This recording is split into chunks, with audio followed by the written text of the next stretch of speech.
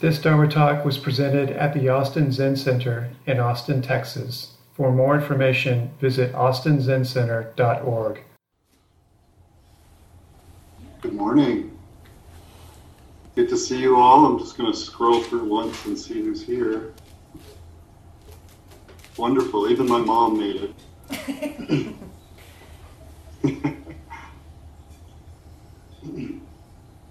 So I'm going to start with a Zen story that I think most of us, or many of us, are familiar with, and then maybe take it in a slightly different direction today, but we'll see how it goes. So Jiaozhou asked Nanchuan, "What is the Tao?" Nanchuan said, "Ordinary mind is Tao, or is the Tao." Jiaozhou asked, "Should I try to direct myself towards it?" Nanchuan said, "If you try to direct yourself, you betray your own practice." Jiaozhou asked, "How can I know the Tao if I don't direct myself?" Nanchuan said, "The Tao is not subject to knowing or not knowing. Knowing is delusion. Not knowing is blankness. If you truly reach the genuine Tao, you will find it as vast and boundless as outer space. How can this be discussed at the level of affirmation and negation?" With these words, Jiaozhou had sudden realization. So that was Robert Aiken's translation. And these are two of the sort of biggest figures in Zen lore. Jiaozhou, who went on to become a great teacher himself, was, I believe, only 18 or 19 when he had this conversation with Nanchuan. So ordinary mind is the Tao. I think this phrase gets talked a lot about in our lineage in particular. But I think for the purposes of today's talk, I want to make the distinction that we also often make, which is that mind can be, most likely is a translation for something that's closer to body-mind, or maybe even the totality of our felt experience. So it's inclusive of our thinking mind, but also our feelings, our emotions. So yeah, it's important to maybe not get caught on the word mind and think this is about the Tao is just all of the thoughts in our head. Although I'm not saying it's not that either, but I think it's more inclusive than that. So when I was preparing for this talk, I was asking a few people what they would like me to talk about, or what's kind of up in their practice. And one person replied that they didn't want me to talk about the pandemic. They've had enough of the pandemic. And I understood that. I think often we come to practice and places of practice as refuge from all of the horrors that we know so well in the world and in our lives. So hopefully I won't directly talk about our world situation, but I'm hopeful that this talk will be of some benefit to you and your practice during this time. So I guess the reason I wanted to include the translation of ordinary mind as ordinary body mind, or ordinary holistic experience, is because in my own experience in the last few weeks, and with people that I've spoken with, for whatever reason, the kind of staying at home, the tightening of our circle of contacts and people that we're with, seems to have had some effect in bringing sort of our emotional life to the fore. And particularly if we have a kind of predisposition to a certain emotion. I think in my own life, I often feel like I return to sadness as the emotion that accompanies me somehow in this life. But I have lots of friends who fear and anxiety is the kind of one that comes up repeatedly, you know. And of course we all experience all of these feelings and emotions. But there's something about this moment that I know some people in my life here that are kind of reckoning with this part of themselves.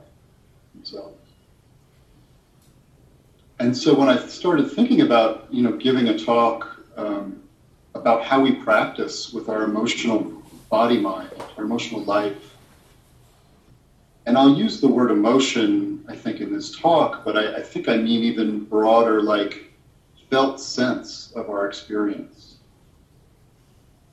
And that's why the body is so important. I think we actually feel tangibly our experience of just this moment, often most clearly through the body. And I often think of emotions as a kind of bodily thing, as you know, just the energies of our life force bouncing around in this particular skin bag. And that our mind gets involved often secondarily, you know, that there's a kind of a feeling of discomfort or unease or something that can arise, you know, prior to any thought about it. And then often our mind or our thoughts kind of attach a story onto it, or a label, you know, oh, this is sadness. This, whatever this unease is, this feeling that's kind of come into my experience, oh, I'll call that sadness. That's sort of the involvement of the mind, or the thinking mind. And of course it can work the other way around too. I mean, we are this one kind of interconnected thing of feelings and emotions and sensations and thoughts. So I'm not saying it has to originate with the body, but I think that's often where I find it most workable. So when I started to kind of look around for, you know, advice on this particular topic, I was impressed at the sort of strength of conviction, especially with Suzuki Roshi, that this is Zen practice. Like this is Dogen's way, actually, to investigate the sort of energies in our body, how they affect the way we see the world and see others.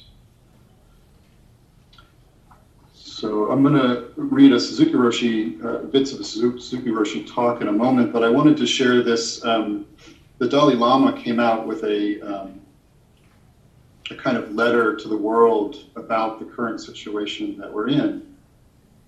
And I was touched by a particular paragraph. He says, from the Buddhist perspective, every sentient being is acquainted with suffering and the truth of sickness, old age, and death. But as human beings, we have the capacity to use our minds to conquer anger and panic and greed. He says, in recent years, I have been stressing, quote, emotional disarmament, unquote, to try to see things realistically and clearly without the confusion of fear or rage. If a problem has a solution, we must work to find it. If it does not, we need not waste time thinking about it. So that felt to me very clear and encouraging. But his stress, you know, his focus is on, I love the phrase, emotional disarmament. That taking responsibility or investigating our own emotional life is part of how we serve the world, an important part. And I think we can all see how fear and anger has a foothold in our world and disrupts our lives. So this is Suzuki Roshi in a talk from April of 1967. He starts out, he says, when your mind pervades all parts of your body, this is good practice. So even just that, consider that as a practice instruction. How does my mind pervade my body? Can I allow this sort of intermixing of my thinking, sensing brain with the feeling, emotional body? Can they kind of inform each other? Or am I trying to keep them separate in some way? He says, in such practice, body and mind are one. Neither is apart from the other. For example, in good practice, one's mudra will not be slack, nor will one's mouth hang open. And I don't know about you, but recently when I've sat down to do Zazen, there's a kind of assessing of my body and where it's at, kind of how much tension or stiffness is there. And recently I just noticed it's right here in the jaw. And I think to me that noticing the tension in my jaw is this kind of my own unconscious battle of keeping my mind separate from my body. And I actually do feel that when I kind of bring some attention to the jaw and relax it, that there's a kind of sense of unity or interconnection, these two parts of my own experience. He says, you will have problems in your practice if you have doubts in it. How do we not have doubts? But he says, trying to control your mind is only superficial effort. And it is effort, the effort, will be vain and endless. I think most of us know this because we've tried to control our minds, to corral our minds. Yeah, it being vain is one thing, but endless is sort of maybe that's the final straw. If I realize how endless it is to control my mind, that might help me give up that effort. This is again Suzuki Roshi. He says, in our life there are three elements, intellectual, emotional, and will. Buddhism does not emphasize intellectual understanding, but Buddhism does not ignore the intellect. And the intellect develops because of this lack of emphasis. Wow, I find that fascinating. It's because we don't rely kind of so heavily on our thinking mind that our thinking mind can actually develop. It's an interesting way of putting it. He says, Zen Buddhism puts emphasis on the emotional faculties. That is why Zen emphasizes practice. Because we are so much made of emotions, we need to practice and to study and discipline them. So study and discipline them. It's interesting.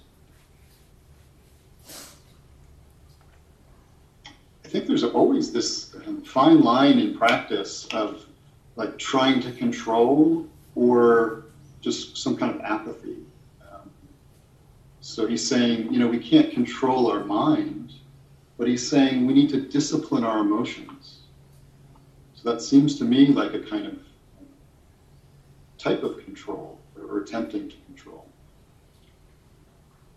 It's So this kind of fine line has been a koan in my own practice. And I think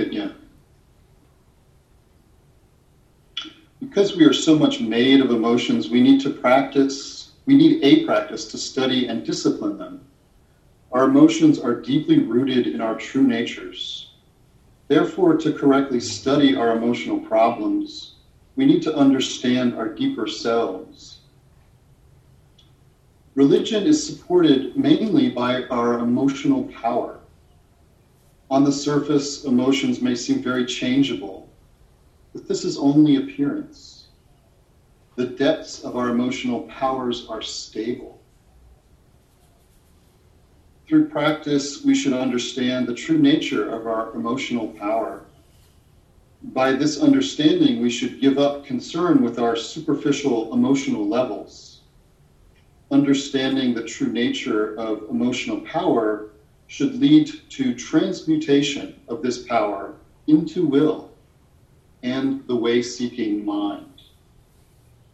Thus, what was once described as anger towards other becomes anger at one's own stupidity and increased willpower.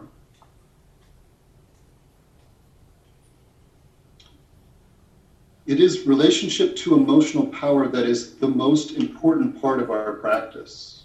Our practice should be directed toward our basic emotional problems, not towards our superficial emotional concerns and hang-ups.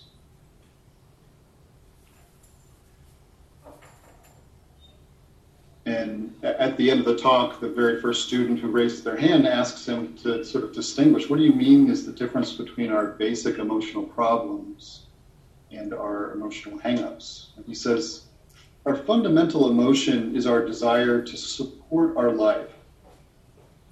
And I think he means our life, like to support all life, not just my life. So our fundamental emotion is our desire to support our life. One should not try to create an intellectual excuse for an emotion and its problems. Most people don't know what deep emotional powers or problems are. Most people are conscious only of superficial emotions. Though it may seem that rationality is stable and emotion unstable, the reverse is the truth. Deep emotion is much more stable than is rationality. So, okay, perhaps this is an important part of Zen life and practice, is to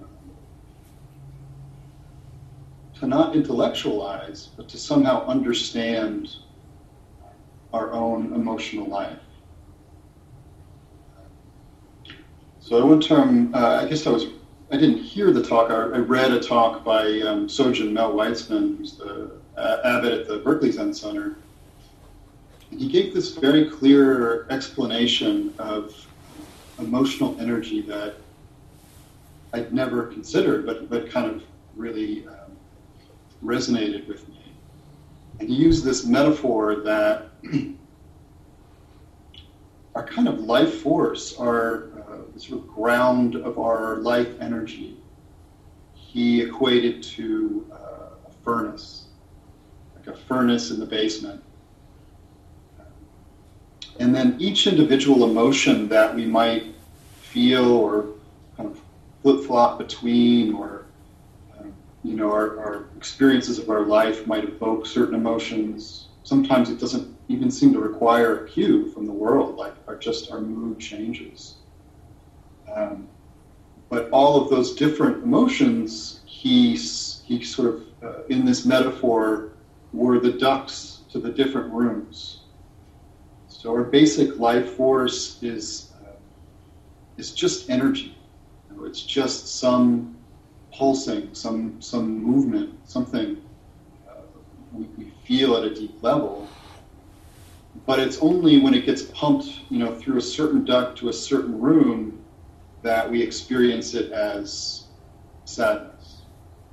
Or in a different room through a different duct, it's anxiety or anger. So I think part of what practicing with emotion can look like is tracing those ducts back to the furnace. So to notice that suddenly I'm kind of filled with sadness or anxiety or rage, whatever is kind of come into my awareness. To acknowledge that, and that's a big practice in itself. Sometimes we just feel uncomfortable and we don't even know what it is or what to call it, But maybe when we practice with our emotional life and we start to recognize its different forms, at least in this body and mind, a practice can be sort of tracing it back to the source of, oh, this is just the root of our life. This is just kind of nameless, energetic movement in our body. And, if we practice with that, we might start to kind of, prior to being kind of left in one room of anger or left in one room of sadness and noticing it, prior to that, we might actually just feel the kind of like increase of fuel in the furnace or something. Like somebody put some logs or coal in the furnace. There's some kind of energy and its movement feels uncomfortable. Like, this isn't really what I want to be doing right now or experiencing. If we can notice at that level, we can actually kind of watch as it kind of morphs or transmutes into a particular emotion. And practicing in this way can give us a kind of relief, even though the energy may be uncomfortable. I think just feeling that discomfort with practice can actually be easier than all of the torment of its manifestation, of deep and abiding sadness or just uncontrollable rage. The suffering of those might somehow be greater than just kind of staying with this discomfort of kind of being a shepherd of this discomfort or a witness.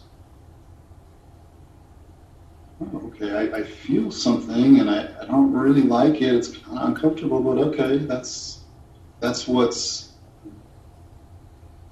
in my life right now. So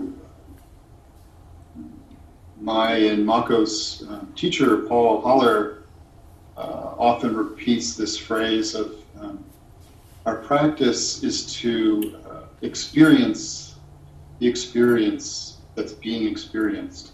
There's a kind of, there's a non-dual hit there. It's not like me, it's not my experience, and I'm not naming what the experience is so much, but the emphasis is on both allowing, meaning like this is the experience that just happens to be in my life right now. So, okay, I can acknowledge that rather than battle it and say, I got to change I got to work to control it. And so to experience the experience that's being experienced, it's already here. It's already in my life. Can I open to it? Can I honor its arrival in my life, even if it's not something I want? So I feel like a lot of what I'm talking about is at the heart of Pema Chodron's practice and teachings. And I really want to recommend this teeny little book. It's very short, but it's called Practicing Peace in Times of War. This is a Pema Chodron book, and I think in it she has one of the most succinct sort of explanations of practice that I've come across. And she says, meditation teaches us how to open and relax with whatever arises, without picking and choosing. It teaches us to experience the uneasiness and the urge fully, and to interrupt the momentum of that,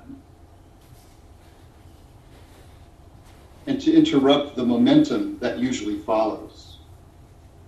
We do this by not following after thoughts and learn to return again and again to the present moment. To the present moment of just this experience, whatever it is right now. So I'll read that one more time. She says, meditation teaches us how to open and relax with whatever arises, without picking and choosing. It teaches us to experience the uneasiness and the urge, whatever that urge that's come up, to experience it fully, and to interrupt the momentum that usually follows. So there's a little glimpse at the kind of control, this sort of boundary of like allowing and having some input or something. So that, and I think here they're kind of beautifully the same thing. So just to experience what is arising, whatever uneasiness or urge I suddenly feel, to just experience it, is in itself interrupting its momentum. And of course, they call it practice for a reason. We're not perfect at accomplishing this. So sometimes that uneasiness or that urge arises, and we just sort of act it out without ever even recognizing what's happened. But I think with practice, the more we recognize that uneasiness, and maybe the earlier we recognize that uneasiness, that in itself interrupts the momentum to just to find some way to try and assuage that uneasiness. And we have so many ways of trying to do that. Sometimes they work even. But the truth of impermanence, I think, is that all of our machinations and solutions to this feeling of uneasiness will run out. They won't always work. So can we set our life on something deeper and more likely to assuage our longing in some kind of more complete way?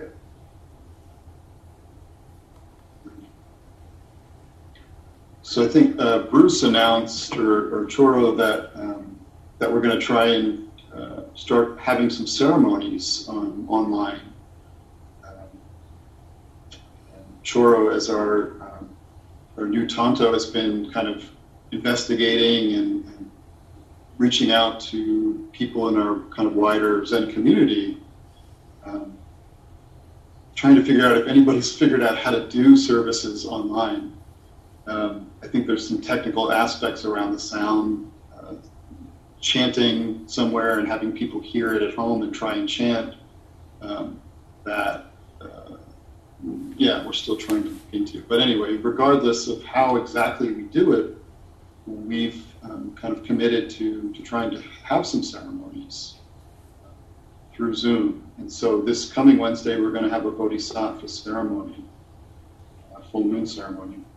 But a week later, on the 13th of May, we're hoping to celebrate the 4th anniversary of our founding teacher here at Austin Zen Center, Zenke Blanche Hartman, to celebrate the 4th year of her passing. And we'll see how it goes, but that would be very sweet, I think, to honor and acknowledge her in particular. And I first met Blanche when I was probably a year or two into practice, and I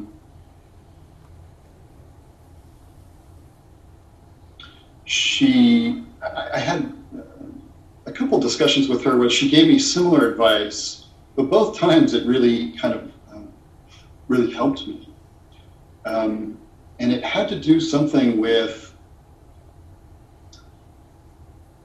being caught in an obsessive kind of thinking pattern, like not being able to put something down and feeling kind of haunted and tormented by thinking about a particular relationship, I guess, in this instance. And looking back, I think it's sometimes when we don't, or we're not able to, or we don't yet understand how to be with, in this fundamental level, our emotional life, that I think our emotions can spur a thought, and if that energy is strong enough, the thought can just keep repeating. And we get caught on the thought because maybe we don't yet know how, or aren't able in the moment to just actually drop into the discomfort. You know? And even when we do that, there's no guarantee that our mind won't keep obsessing about whatever. But so I brought her this problem, and she laughed. I mean, she laughed. She just laughed and smiled and said and told me a kind of a story of her own that was similar. But it ended with the advice that when I noticed the arising of thoughts about this particular relationship, as soon as I noticed them, to kind of meet that arising with a kind of question and a kind of knowing that, and in her phrasing, she said it very simply, like, you know what happens when you get on that train. To me, getting on the train means just following the momentum of that habit energy. She said, you know what happens when you get on that train.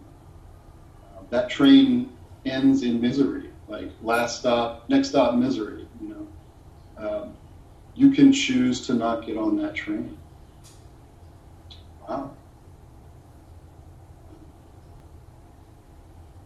So at the end of this talk that Suzuki Roshi gave in 1967, he was joking about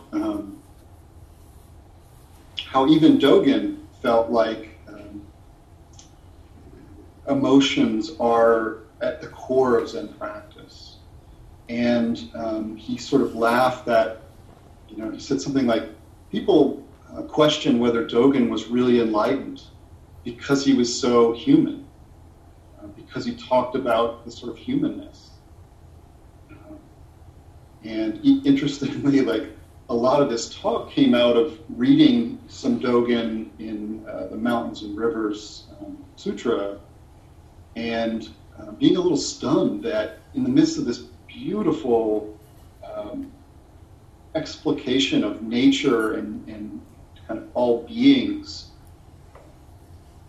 moving, mountains walking, Dogen suddenly took a right turn, to my feeling, and launched into some sectarian berating of people who don't understand and don't get the way, and it's not the first time. In Zui Monkey, a lot of Dogen's writings in that, to me, were sort of like really angry rants about those who don't get it or something. But I think in those rants, or in expressing anger or kind of frustration, Dogen was kind of allowing his own humanness. Just because we're angry, it doesn't mean it's bad necessarily. Like, there can be legitimate purposes for anger or legitimate reasons to be sad. So anyway, Suzuki Roshi sort of joked that people thought maybe Dogen wasn't enlightened because he was so human. And I think, to me, Zenkai also led with this humanness, this deep understanding of what it's actually like to be a human. Rather than some ideal, some spiritual ideal of holiness and enlightenment, it's actually to spend time with our humanness and the actual experiences of having a human body and living a human life. In response to the koan, this is Robert Aiken in his commentary on this koan about ordinary mind is the way. He says that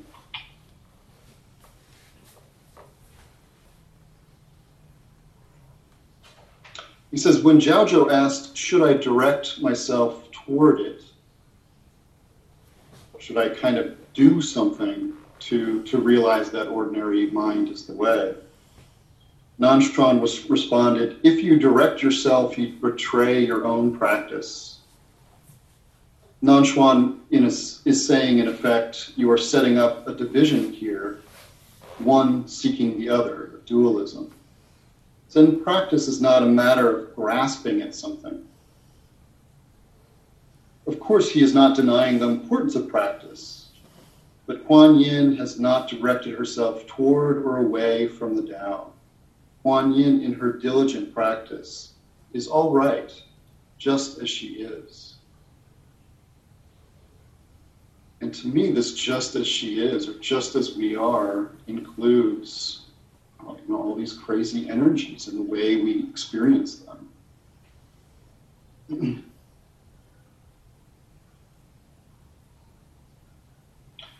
I love this line. He says, Nanshuan patiently brings Jiaozhou back, brings us all back to the point with his ensuing response.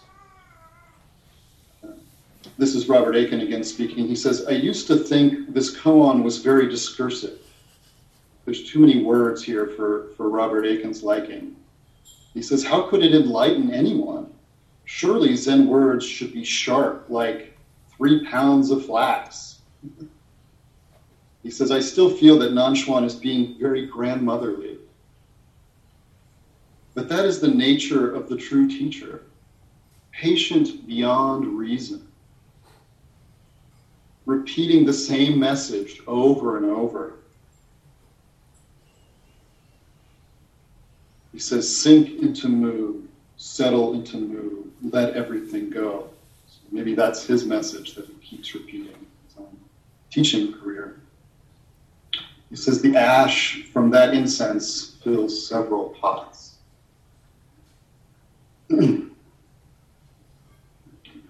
So in this grandmotherliness of many teachers, there's a kind of just repeating the same thing and patiently waiting for some kind of mutual understanding to arise. So the fact that Blanche kind of twice told me the same story, and it was twice helpful to me, kind of was even funnier because I was going through her book and she tells the same story in the book. So I'll give it to you in her words. She says, I find humor is extremely helpful in my practice. That was a real discovery to me. I didn't realize that I was making myself miserable with my thinking. It completely escaped my notice that until one day, when I was in a sesshin at Green Gulch and was on my way to the Zendo, I passed a pond that is right next to the Zendo. It was early twilight of morning, which is a time that I'm very fond of. The mist was rising from the pond. There was a great blue heron on the shore. It was a beautiful morning, as sometimes happens at Green Gulch. I went on into the Zendo feeling really, really good. And a little while later, I was feeling really, really bad. And I thought, wait, nothing has happened. I have just been sitting here. I've just been thinking. I did it all myself. Now, how did I do that?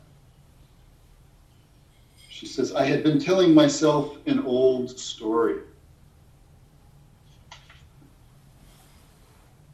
I thought, whoa, wait a minute. I don't want to go there anymore.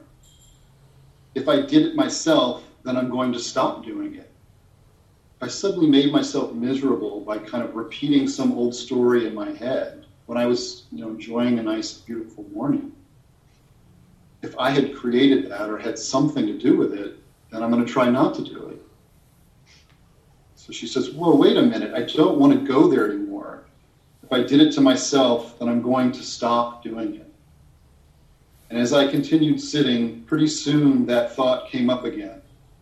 And I went, oh, I don't want to get on that train. That train takes me to misery. I don't want to go there.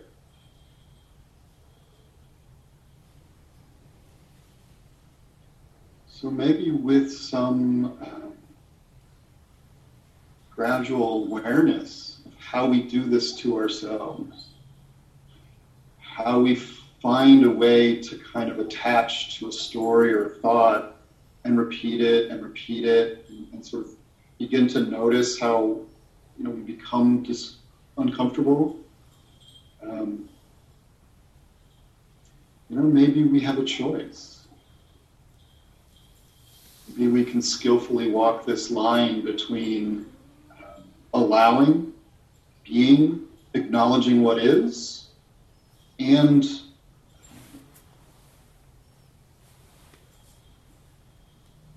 skillfully meeting it and seeing what happens when we do. Maybe skillfully meeting it, or certainly in this instance, was for her to kind of realize, I don't have to keep repeating this thing that's making me miserable.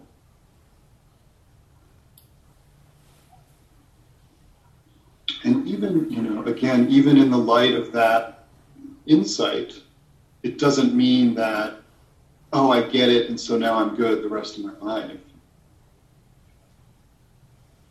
Maybe we fall back into repeating that story and feeling miserable and self-judging. God, I did it again, Even though I know better now, I've had this insight, and yet I still fell back into this pit. Yeah, I think that's practice too. So I'll mention one last thing, and that is, again, in this Pema Chodron book, she mentions that when we make this effort to control our experience by not kind of investing in it, that we have to find a way to do that out of self-compassion, out of self-love, out of loving kindness. We have to anchor it with loving kindness. And if we don't, then it feels like a straitjacket. It feels like a trap, like I'm just trying to make myself not become miserable. But if it's anchored to, because it's painful, because I care enough about this being or all of these beings, that I choose not to get on that train.